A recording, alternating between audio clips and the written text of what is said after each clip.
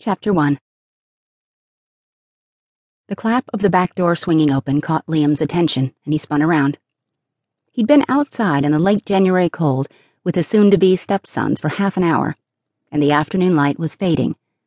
But the sight of his two beaming girls renewed his enthusiasm for backyard sledding. His baby girl and his fiancée, who would be his wife in 19 days, a union more than a year overdue, but his bride wouldn't be rushed. She'd done it all once before, and this time she said she wanted to get it right. Looking at her proudly presenting their toddler in her puffy pink parka, Liam wanted to remind her again, for the umpteenth time, that there was no way they could get it wrong. But it would just fall on deaf ears. "Ava loves her new snowsuit," Evie said, beaming. "We thought we'd join you guys." His daughter didn't look quite as enthusiastic as her mother about this plan, but that was probably par for the course for 1-year-olds. And her brothers were having a blast, sliding down the small hill at the back of their property. He slid his gaze over Evie's own snowboard pants. "And if you have to go down on the sled with her?" Evie winked. "The sacrifices I make for my children, right?" He chuckled as they came close enough for kisses. "Never change. You're perfect."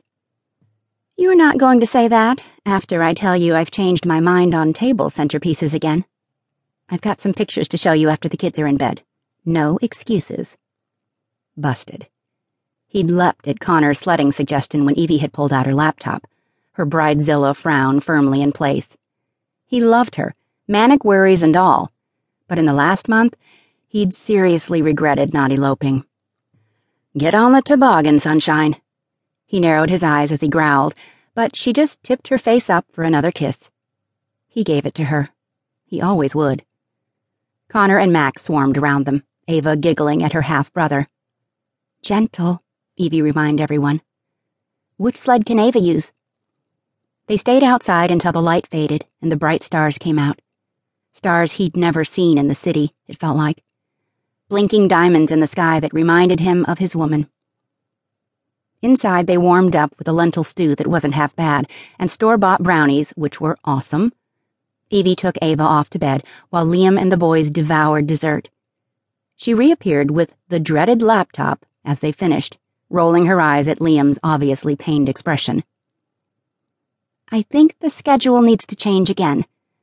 And the centerpieces? Just do whatever you want, sunshine. Seriously, it'll be great." Her face crumpled in a genuine, "I'm out of my league here," sadness that hit him like a punch in the gut. "Okay, I promised Max I'd help him with his math homework, but then you've got me for the rest of the night." Her relieved smile reached all the way to her eyes. "For the rest of my life. That's what's making all this worthwhile." Liam tugged her close and kissed her softly and chastely, but not PG-13 enough for the boys. "Oh, brother," Connor and Max said at the same time, their favorite catchphrase of the moment, applying it to all overt displays of affection. Evie winked and left them to their homework. Liam took a deep breath. 3 weeks until the honeymoon. He was going to make every second of those 3 days at the cottage in Pine Harbor count, because right now they were focusing on entirely the wrong things. Centerpieces? Who the fuck cares? Evie woke up in the middle of the night, worrying about centerpieces and impressing Liam's mother and a myriad of possible disasters that could ruin the biggest party she'd ever planned. They spent an hour going over everything before Ava woke up at 11, crying about something they couldn't figure out, and Evie had brought her to bed. That was the last thing she remembered, because, as was the case all too often lately, she'd fallen asleep as soon as her head hit the pillow.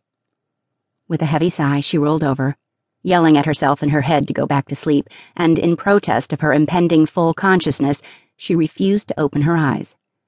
Sleepless nights were the worst. As she turned to the center of the bed, instead of finding a snuggled-in toddler as she expected, her hand slid across warm man flesh.